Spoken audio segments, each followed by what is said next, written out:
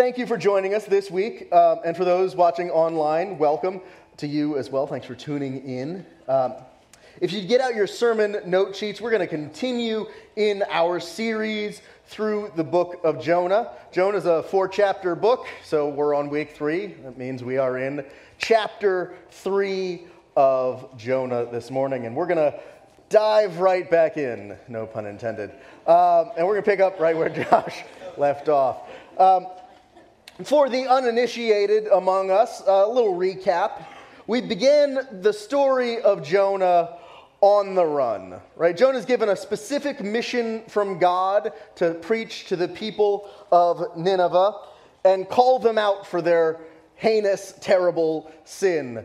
And Jonah, as a prophet to the nation of Israel, really isn't too keen on that idea. So he hatches this brilliant plan, right, to hop on a boat and go as far away from Nineveh as he possibly can get. We've got a map here that'll show you. He hops on a boat and goes to Tarshish, which is the furthest point in the world from Nineveh. And he thinks that maybe if I can get away from the place God has called me to go, I can get away from God himself. Jonah should know better, right? He's read the scriptures, right? He has access to the Psalms, you know, where can I go from your presence? Neither height nor depth. He knows that, or he ought to. So God, in his gracious, loving kindness, sends a storm, a swirling tempest, to put Jonah back on track, right? Demonstrating that he is indeed in control of the whole planet, right? There's nowhere you can run from the grace of God. But Jonah's still not convinced of God's mission yet, so he decides that it'd be better to drown than ask for forgiveness. Jonah's got a thick head. So he has these sailors throw him overboard. So God, again, in his gracious, loving kindness, decides to prove to Jonah that he indeed is the author of life, and he is the one who determines the day we will die. And he sends a giant fish to swallow up Jonah out of the depths, again proving to Jonah that he is the one in control here. He's the one who's going to decide whether or not Jonah gets to die. And now, here we are in the beginning of chapter 3, and Jonah has been expelled from the great beast's guts as the product of some fishy indigestion. It must have been a sight to behold. The prophet of God, slimy and covered in kelp, probably more than a little smelly, right back where he started on the shores of the Mediterranean Sea. No closer to Nineveh than he was back in chapter 1. You know, as a side note, this is a great example of why running from God never works. You're always going to end up further from where you started, and you might end up smelling like fish guts as a result. So don't run from God. It's not in your best interest, and it's not going to work out for you. You know, I heard a story about a pastor who discovered something shocking about his wife. One Saturday morning, he was going and cleaning out the closets in his bedroom, and he came across this shoebox. And of course, he opens the shoebox, and inside he finds something really strange. Inside the box were 5 eggs, and next to those eggs was a pile of cash that amounted to like $5,000. And of course, as you might be if you found that amount of money next to a bunch of eggs in your closet, he was a little puzzled. So he decides to ask his wife, because wives know these kinds of things, what it was doing in the closet. So when his wife gets home, all of a sudden, he pounces on her. He's like, hey, I found this in the closet. You wouldn't happen to know what this is. And the wife got a look of shock on her face, and she realized her secret was about to be revealed. She said, well, yes, dear, I do know what that is. After we got married, I decided that after every sermon you preached, if it was a bad one, I would place an egg in the shoebox. So the preacher reflected for a moment and thought to himself, well, you know, we've been married quite a long time, and if there's only 5 eggs in the box, I must be a pretty good preacher, right? So he was pretty satisfied with himself. But of course, as any preacher will. He wouldn't let good enough alone. So, of course, he asks his wife, curiosity getting the better of him. Okay, I understand the eggs, but what's with the cash? She said, oh, well, every time I got a dozen eggs, I'd sell them.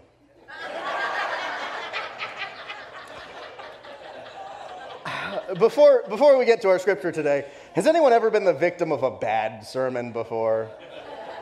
Yeah, if it's been here, you don't need to tell us. That's what we're going to get from our friend Jonah this morning. A really bad sermon. In fact, I think probably one of the worst sermons in the whole Bible.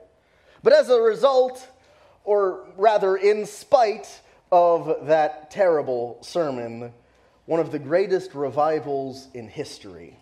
We read this in Jonah chapter 3, verse 1 through 10.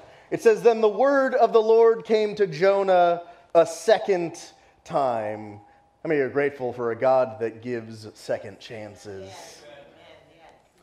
"Go to the great city of Nineveh and proclaim to it the message I give you." Jonah obeyed the word of the Lord and went to Nineveh. Now, Nineveh was a very large city. It took 3 days to go through it. Jonah began by going a day's journey into the city, proclaiming, 40 more days and Nineveh will be overthrown. The Ninevites believed God. A fast was proclaimed, and all of them, from the greatest to the least, put on sackcloth. When Jonah's warning reached the king of Nineveh, he rose from his throne, took off his royal robes, covered himself with sackcloth, and sat down in the dust. This is the proclamation he issued in Nineveh. By the decree of the king and his nobles, do not let people or animals, herds or flocks taste anything. Do not let them eat or drink, but let people and animals be covered in sackcloth. Let everyone urgently call on God. Let them give up their evil ways and their violence. Who knows? God may yet relent with compassion, turn from his fierce anger so that we will not perish. When God saw what they did and how they turned from their evil ways, he relented and did not bring on the destruction he had threatened. Now, I don't know if you've gotten this from the story of Jonah so far. I know the story of Jonah is one a lot of us are very familiar with, but there's something fishy about Jonah. I'm truly sorry for that. And no, it's not the smell.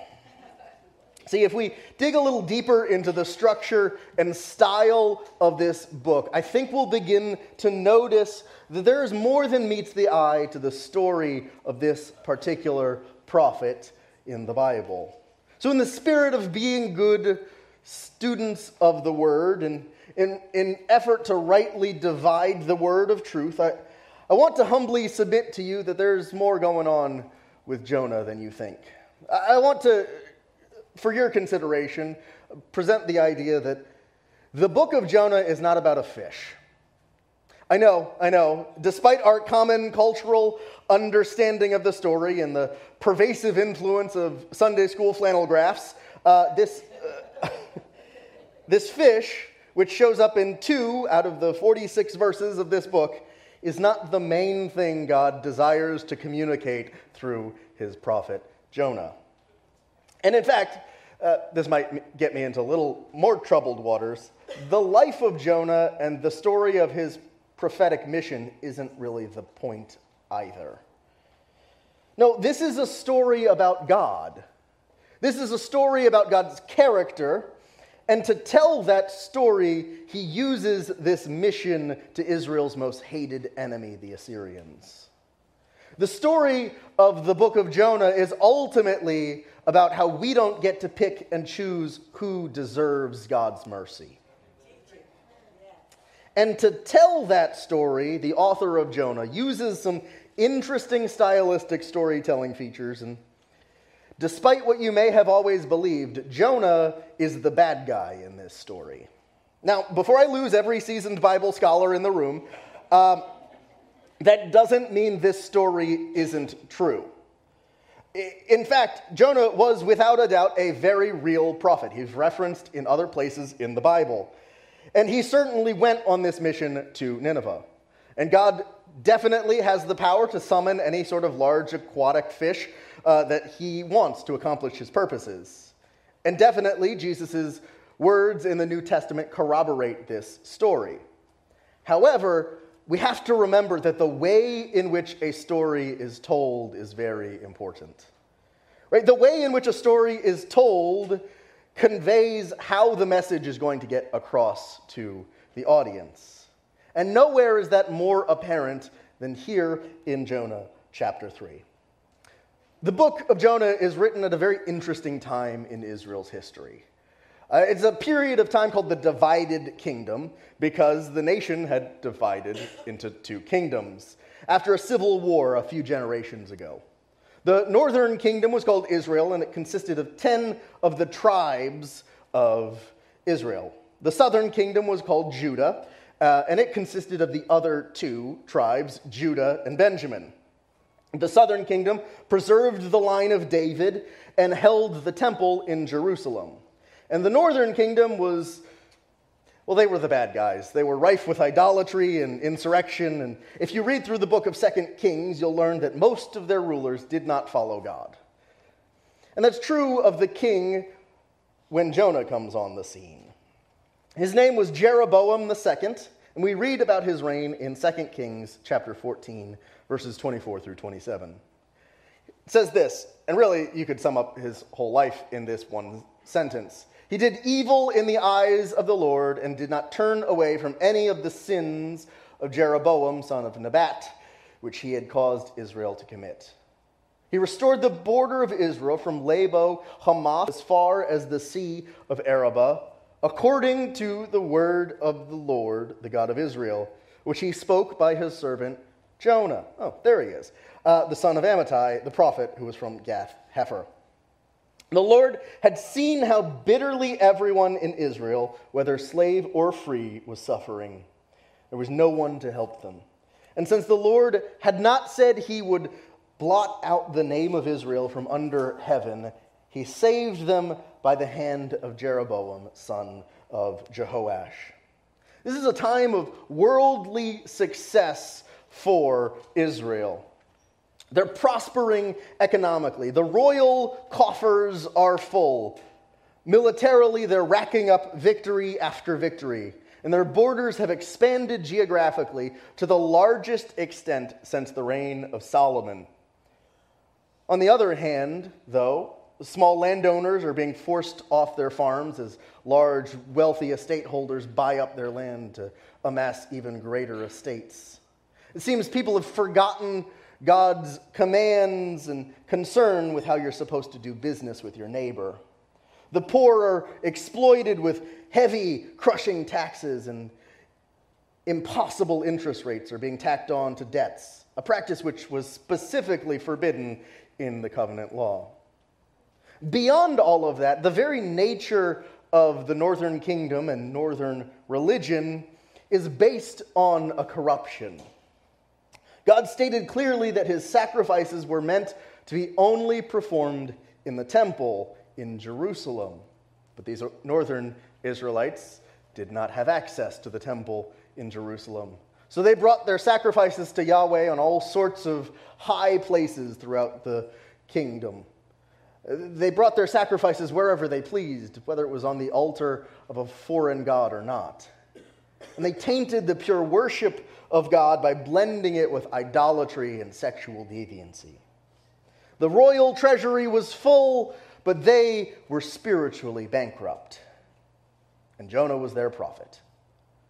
In fact, Jonah was the one who advised Jeroboam II on his military expansion campaign. And that made both Jonah and Jeroboam national heroes. They were bringing back the glory days of Solomon. Surely that meant God was on their side. Right? We're God's covenant people after all, even though we don't really uphold our end of the covenant. But that's okay, right? God is abounding in mercy, and Surely he understands a little bit of dalliance now and then. We're only human after all. He'll be sure to uphold his end of the bargain, protecting us and blessing us and giving us favor over our enemies. And as long as we keep up the sacrifices, everything will be all right. But God, in his abounding mercy, doesn't erase them from the face of the earth. Right? This is not a statement of God's pleasure with the kingdom. This is God just barely holding back his judgment. Because he doesn't say he'll wipe them off of the face of the earth. Right? The Israelites mistook God's patience and slowness to anger for God's approval and favor. God had been abundantly merciful in withholding judgment from these chosen people. These people who were well aware of their God and what he required of them. And to the Israelites, Jonah was their man. Right? When he spoke, he delivered messages straight from God. That was the role of the prophet. And if Jonah's bringing messages of victory, that must mean God's on our side. Prophets in Israel had three main jobs. The first was they were the makers and the breakers of kings. It was up to the prophet to anoint a king, and it was up to the prophet to depose a king. It was their words that solemnified God's will for the king to rule. Second, they were agents of holy warfare. Prophets were to advise the king and his military commanders on when to fight and when not to fight. And then after the battle, what to do with the spoils of victory. And finally, prophets served as the guardians of the Mosaic faith and covenant. They spoke out against idolatry and worship of Baal. They condemned impure worship and called out those moral violations of the covenant, the human rights violations, the corrupt business practices, and sexual immorality. That last role is the one we tend to remember most of the prophets for. Go read through the minor prophets this week, and you'll find that to be the main thing you see in their writings. In fact, this is the thing that makes Jonah stand out from the rest of the prophets, and why I think Jonah is doing something different than the rest of the prophets. Typically, what you'll find in the writings of the prophets in the Bible are a collection of their best inspired sermons. And they're on different subjects at various times throughout their careers. So the prophets really read more like a selected sermons collection than a biography of that particular prophet. But Jonah is different. Jonah is the only one of the prophets which is mainly a narrative story. Try this for yourself. Go read the book of Amos this week and attempt to find the plot. You're not going to find anything there. It is a bunch of sermons against a bunch of different people, and they're incredibly angry and pointed and direct. They're like put your feet to the fire kind of sermons, full of graphic imagery and explicit instructions and a very clear message. It's not a very interesting story, though. Jonah, on the other hand, is completely different, which is why I think the author of Jonah is doing something different with his book. This is what it says in verse 1 and 2 of chapter 3. The word of the Lord came to Jonah a second time. Go to the great city of Nineveh and proclaim to it the message I give you. So far, this is a reflection of what we've already read in chapter 1. Jonah is once again given a second chance to fulfill his calling. All he has to do is go and preach the message that God gives him for the people. So Jonah begrudgingly accepts his task this time. No doubt, he doesn't want a repeat of what happened the last time he disobeyed God. But as we're about to see, I don't think Jonah really wants to go to Nineveh. And if you were Jonah, you probably wouldn't either. Remember, as God's prophet during this time, his whole career had been made proclaiming victory over enemies and expansion of the national borders. He was Israel's prophet, not Assyria's. And he's had it pretty good as far as prophets go, right? A lot of prophets lived on the edge. It's not easy always being the guy calling out the government and people for their sin. People don't tend to like you if you're always pointing out what's wrong with them. But he seems to have been doing pretty okay for himself. It's fun being the guy that brings good news. But Assyria, they're Israel's worst enemy, and the city of Nineveh especially so. They had been oppressing Israel for centuries, always ready to pounce, ride in and fight and take whatever they wanted. But as Israel has been on the rise, Assyria has been on the decline. They had their own internal strife to deal with, and some of their own neighbors that kept pestering them. So Assyria has been leaving Israel alone for a while. And really, that's the reason why Israel has prospered under this king. But just because Jonah's people aren't currently fighting the Assyrians doesn't mean they've forgotten what those Ninevites are famous for. They were world-renowned for their cruelty in battle. They were a superpower of the ancient world. And they kept that up by inciting fear in their enemies.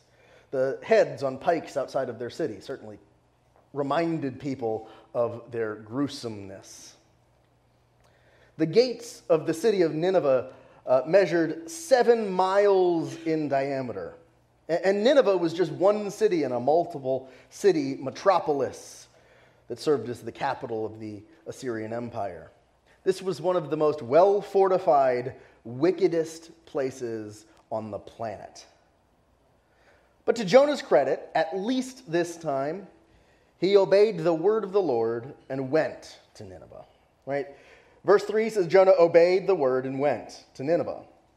Nineveh was a very large city, and it took 3 days to go through it. So Jonah began by going a day's journey into the city, proclaiming, 40 more days and Nineveh will be overthrown. Here's where things get interesting, because at some point during his 550-mile trek from the Mediterranean Sea to the city of Nineveh, Jonah repented of his repentance. However sincere that prayer in the belly of the fish may have been, Jonah never really wanted the Ninevites to repent from their sins. Because here in verse 4, he preaches the worst sermon in the Bible. And trust me, I know a bad sermon when I see one. I've preached a couple doozies myself. I think Jonah here is being intentional in following his calling to the bare minimum so that he can say he did what God called him to do and then get out of there. How do we know it's a bad sermon? I've got a couple of reasons why. First of all, it is too short. Now, I know some of you might consider a short sermon like a blessing from on high, but there is such a thing as too short.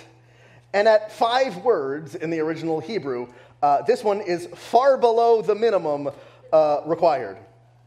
Some scholars who hold to a more traditionalist, positive interpretation of Jonah will try to explain away the brevity of his sermon as just a summary of what was said. And that might make sense. Except there's no real textual evidence to believe that is true. And even so, when this was the case in ancient literature, when you summarized ancient speeches and such, a much more complete version of the sermon would have been recorded. At least it would mention why Nineveh was being overthrown or who was doing the overthrowing. But we get none of that in Jonah's sermon. He's not really trying that hard. He only gets a third of the way into the city. Right? It tells us that he goes a day's journey and proclaims. And then after that, he kind of just gives up. So 1, it's too short. 2, he doesn't do that great of a job of preaching it to people. 3, and I think this one is pretty important, it's not what God told him to preach. All of a sudden, out of nowhere, there's this time limit that Jonah has brought as a part of his message. There's a time limit to the vague destruction that Nineveh was supposed to face. Where does this come from? It certainly wasn't explicitly stated to him by God. Nowhere in what God told him to preach did God specify that there would be a time limit. Read this back in Jonah chapter 1, verse 2, when God tells him to go. It says, "Arise, go to Nineveh, and cry against it, for their wickedness has come up before me." Nowhere is Jonah told how long it will be before God will overthrow them. So where does this time limit come from? Well, good TV writers will tell you that in order to have suspense build up, you need to have a countdown or a time limit, right? This was the whole premise of that show, 24. There was always 24 hours. You've seen this before, right? Only 30 minutes of oxygen left in the spaceship, or 5 minutes left on this suitcase bomb to defuse it, or an hour until the asteroid hits. Time limits build suspense. But 40 days is a pretty long time for a time limit. In fact, 40 days is a common idiom in the ancient Near East for a long time. That's just what it meant, right? Moses was on Mount Sinai for 40 days and 40 nights, and Israel had plenty of time to go rebel and make golden calves, and there's a whole thing. Noah was in the ark, and it rained for 40 days and 40 nights, a long time. Jesus fasted in the wilderness for 40 days. It was a long time. That's what 40 days means in the ancient Near East. It's a long time. You know, you could figure a lot out in 40 days. It's like the whole length of a self-help book. You can totally reinvent yourself in 40 days. 40 days to a new you. But nowhere in the word of the Lord that came to Jonah did God specify a specific time limit for Nineveh's destruction. It's not even in the King James Version. I know, I went back and read it. So perhaps Jonah tells them a intentionally long time so his foreboding message would be taken less seriously. Either way, whether that's true or not, we have no way of knowing. Adding or subtracting from the Word of God is a big no-no, especially when the message is one like this. So, his sermon is really too short. He doesn't do that great of a job proclaiming it to people. And he makes up this weird time limit. Fourthly, there is no call to action at all at the end of this message. Right? Jonah gives his hearers no avenue for repentance. There's no altar call. There's no worship band that comes up to play afterward softly. In fact, there isn't even a hint that this judgment might be avoided in any way. Nope, it is matter of fact. Nineveh will be overthrown. There's nothing you could do about it. Not that those nasty Ninevites would want to anyways. Jonah brings a message of doom and gloom, and there was absolutely no hope to be found. Worst of all, and I think this is really the clincher, he never once mentions the name of God. This is the final twist of the knife. He wants to leave these people so ignorant and helpless that they won't even know who to call on for help. He doesn't want these people to know his God. You know, the pagan sailors in chapter 1 at least got to know it was the Lord who was responsible for their trouble, right? Read it back in chapter 1, verses 8 through 10. Right? They asked him, "Tell us who's responsible for making all this trouble for us." And Jonah answered, "I am a Hebrew, and I worship the Lord, the God of heaven, who made the sea and the dry land." And this terrified them. And they asked, "What have you done?" Because they knew he was running away from the Lord, because he had already told them so. Now, in the Bible, anytime you see the Lord, I've got it highlighted here, that should stick out to you. See, it's a translated Hebrew word, Adonai. And the word Adonai is in itself a stand-in for the divine name Yahweh. But here, in Jonah's message to the Ninevites, he never gives them an opportunity to hear the name of God. So what's the big deal about that? Go back with me to Jonah's prayer in Jonah chapter 2. What's the promise that he makes to God before he's expelled from the fish? "What I have vowed, I will make good.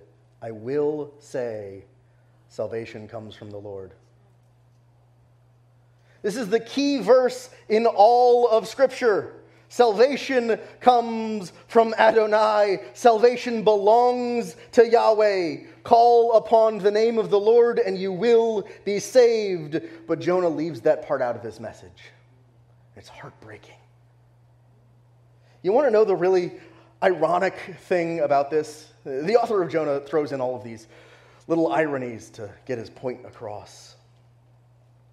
The name of God is tied to the character of God.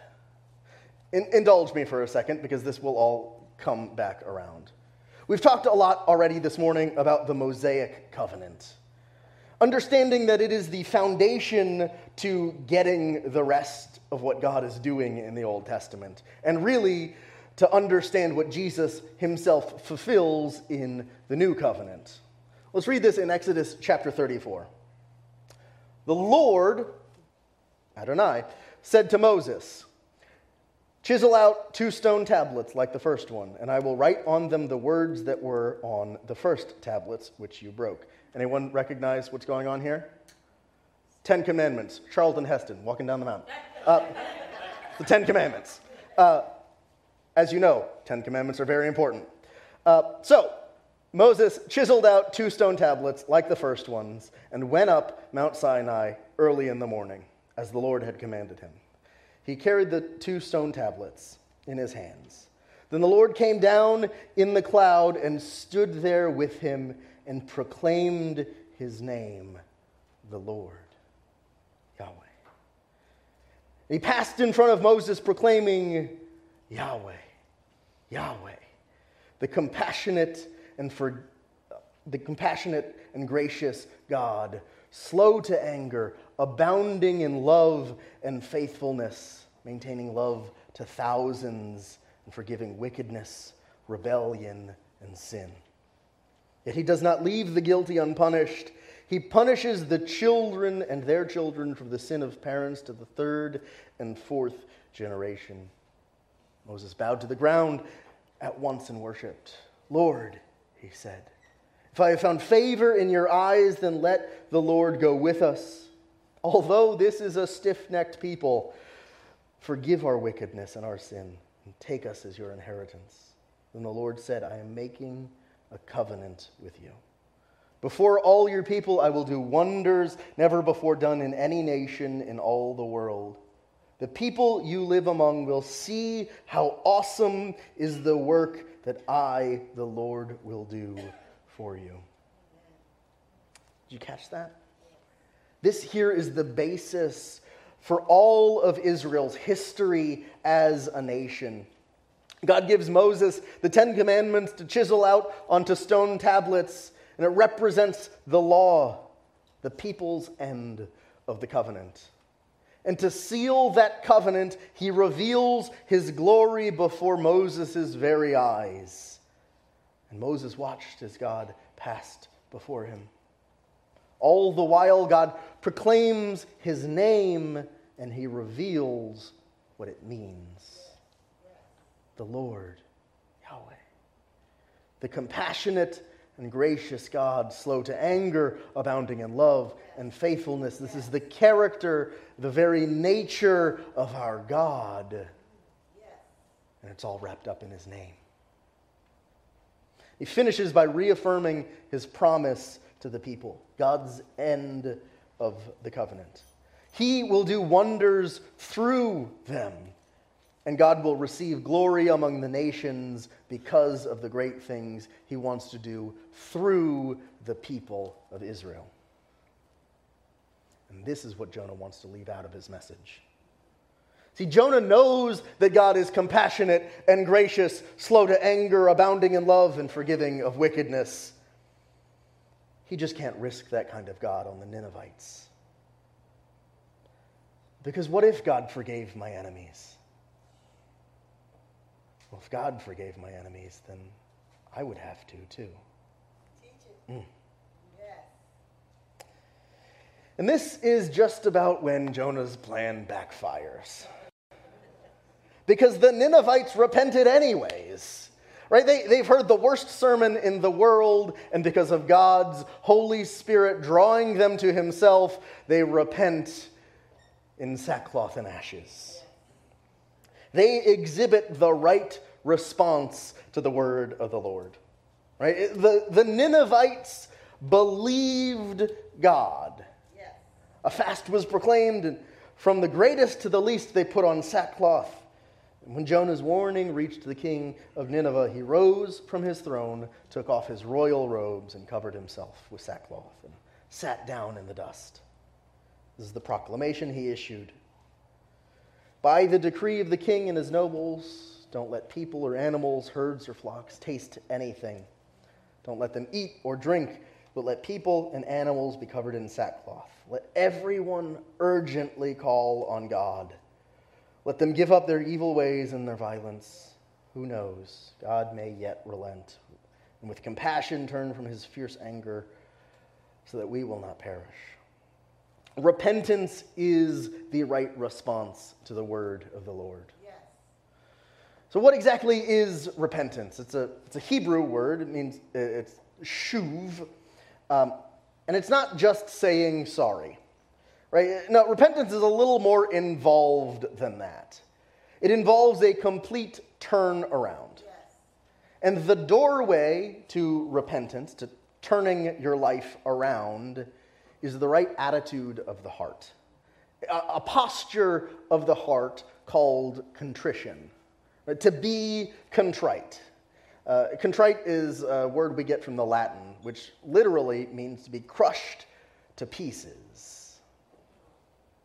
Now, religion would say contrition is a ritual that you perform, or a formula that you repeat, or an emotion you work up. But here's what the Apostle Paul says to the Corinthian church. He says, godly sorrow brings repentance that leads to salvation and leaves no regret. But worldly sorrow brings death. See what this godly sorrow has produced in you. What earnestness, what eagerness to clear yourselves, what indignation, what alarm, what longing, what concern, what readiness to see justice done. At every point, you have proved yourselves to be innocent in this matter. Godly sorrow, contrition, it inspires the need to change. It motivates us to take action in uprooting our sin. And it emboldens us to stand firm in not letting that sin take root again. Yes. It prepares us to make things right and deal with the consequences of our sin.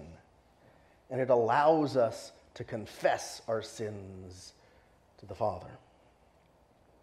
1 John 1, 8 and 9 says, if we say we have no sin, we deceive ourselves, and the truth is not in us. But if we confess our sins, he is faithful and just to forgive us our sins and cleanse us from all unrighteousness.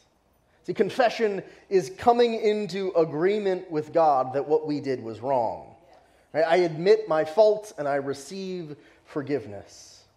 But if I simply name my sin, agree with God that what I did was wrong, but plan to do the same thing next week, my confession is false.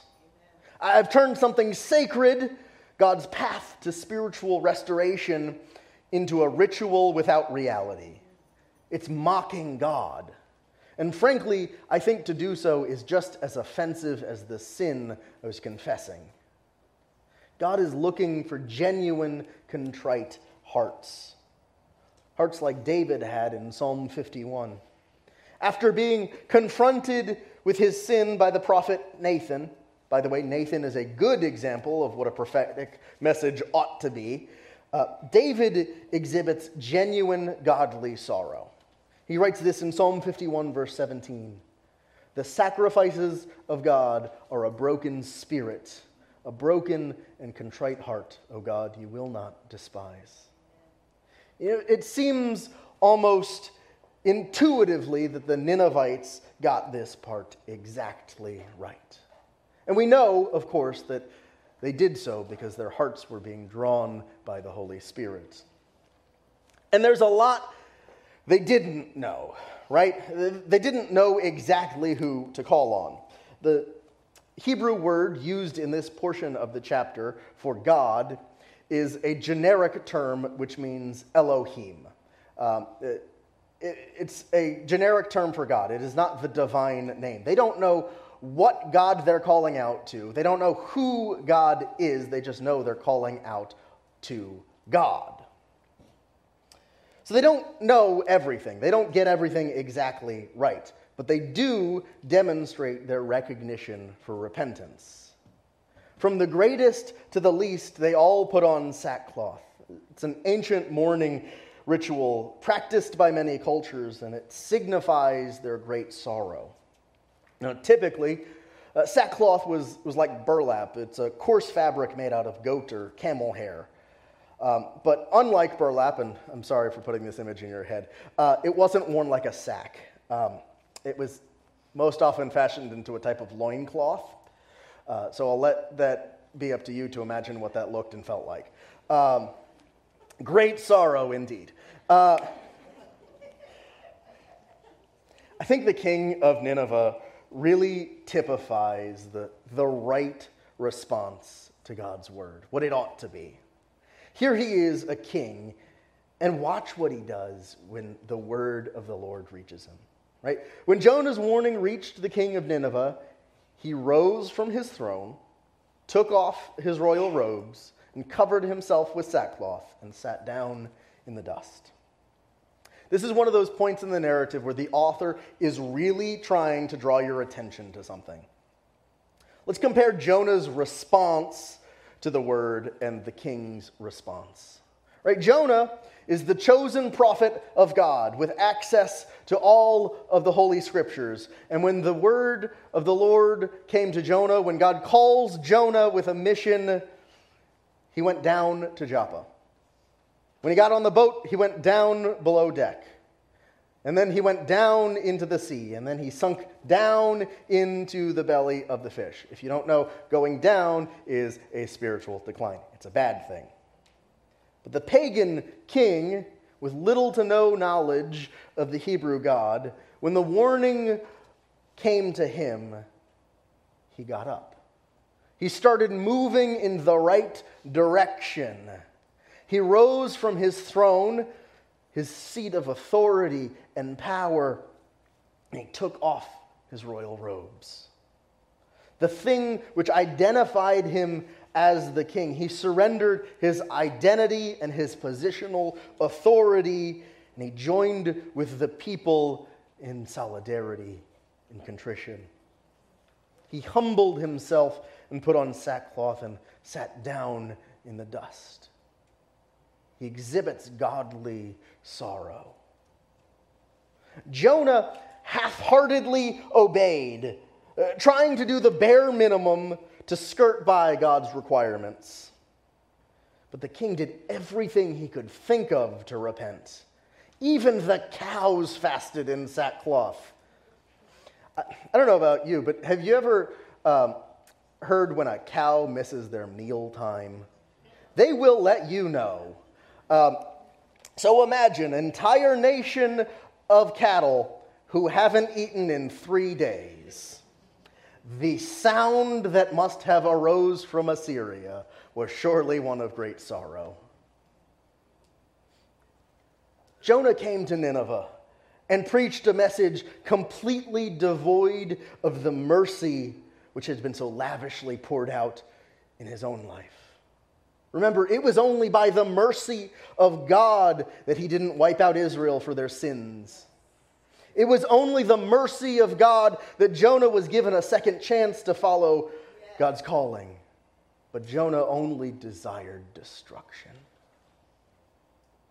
The king, on the other hand, had no reason to expect mercy. His people were cruel and violent and merciless. But by the prevenient grace of the Holy Spirit drawing his heart, he placed his hope in a God whose compassion outweighed punishment. He placed his ignorant hope in a God who might relent after seeing godly sorrow. Little did he know The pagan king understood the heart of God better than the prophet who had studied the scriptures his whole life. The king correctly put his faith in God's response to repentance. God relents when people repent. When God saw what they did and how they turned from their evil ways, he relented and did not bring the destruction he had threatened. To relent means that there is something to relent from. And this takes us to two aspects of God's character which must be held in balance: his justice and his mercy. God's justice is a topic which makes a lot of people uncomfortable, especially in our modern world. We would rather focus on the God who is love than the God who is just. And when we do wrestle with God's justice, we tend to make excuses for it. Right? Well, there is evil in the world that needs to be punished. Rarely do we ever point that mirror back on ourselves to realize we are just as deserving of God's justice as any other evildoer. Sin must be punished. On the other hand is God's mercy. In Ezekiel chapter 18, we learn of God's desire to relent. He says, "Do I take any pleasure in the death of the wicked?" declares the sovereign Lord. "Rather, am I not pleased when they turn from their ways and live? I take no pleasure in the death of anyone," declares the sovereign Lord. "Repent and live." God's mercy is a topic we love to talk about. It seems to be the most attractive part of the gospel. God freely gives out his grace, and in his mercy he relents from punishment. We love this part of God, except for when he offers this mercy freely to everyone. That part seems a little unfair, right? Like God is derelict in his duty to punish the evildoer. Right? God, if you give mercy to the person that hurt me, that's really not right. But that's what the gospel is all about. Unless the gospel is for everyone, it isn't good news. If anyone repents and believes, they are just as deserving of God's forgiveness as any one of us. Unfortunately, Nineveh's story ends on a sour note. Here's the tragedy of Nineveh's revival. The book of Nahum is written about a century after the events described in Jonah, and it records God's divine judgment that was to come on Nineveh and all of Assyria because of their sins. The same sins that grieved God's heart in the first place. This is what it says in Nahum 1, 7 and 8. "The Lord is good, a refuge in times of trouble.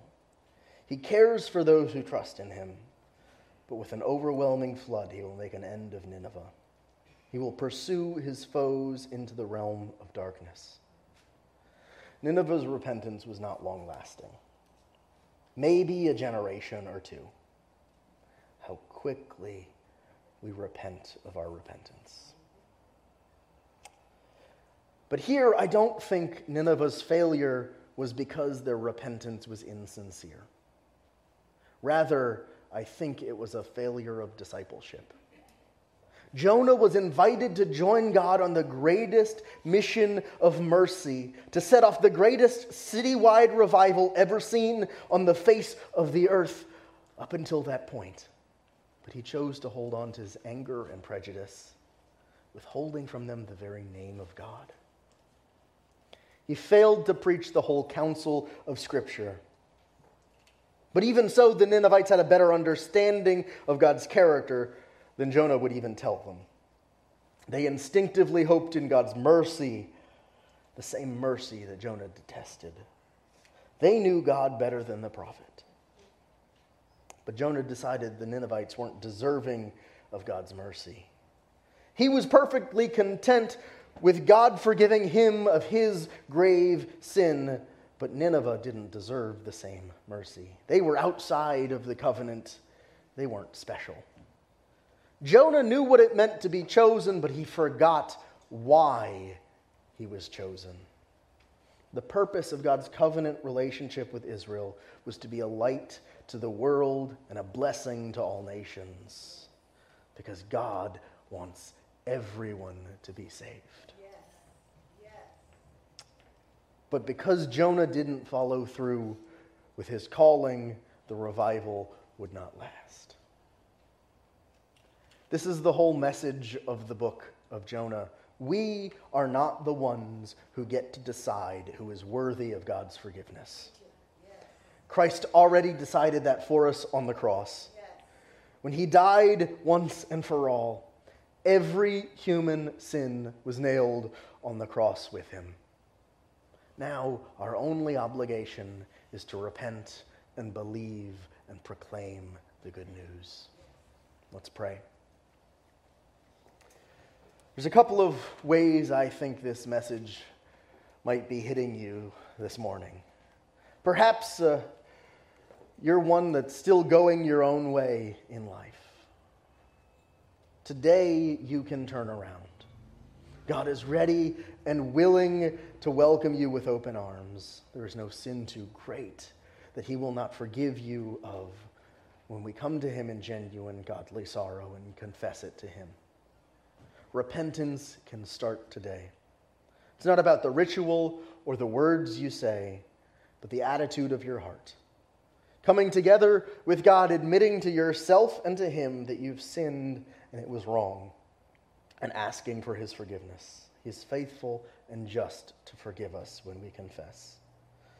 Believe that he died on the cross to pay for your sin and confess him as your Lord and Savior. Perhaps you're more like Jonah. You've been half-heartedly obeying God about something in your life. You have the opportunity today to wholeheartedly surrender and give your complete yes to God. I pray right now the Holy Spirit is beginning to place names on your hearts of people in your life that have never heard a full gospel message before. Give them that opportunity. Share with them the God who has so mercifully moved in your life. You don't need to be a Bible scholar or an evangelist to tell others about what God has done in your life. Don't hold back your testimony. Oh God, may we learn from this lesson in your word. May we be quick to repent wholeheartedly and quick to obey wholeheartedly. Forgive us of our sins as we forgive those who have sinned against us. Create in us a new heart. Give us strength and peace. Let us be agents of your mercy and grace to a world that so desperately needs to hear it. Forgive us. Make us new. Help us to proclaim your gospel to a world that needs to hear it. In your name we pray. Amen. Amen. Well, if you need someone to pray with you, we'll have our prayer partners up here at the front. And for the rest of you, go be blessed. Enjoy your holiday weekend, and we'll see you back here next week.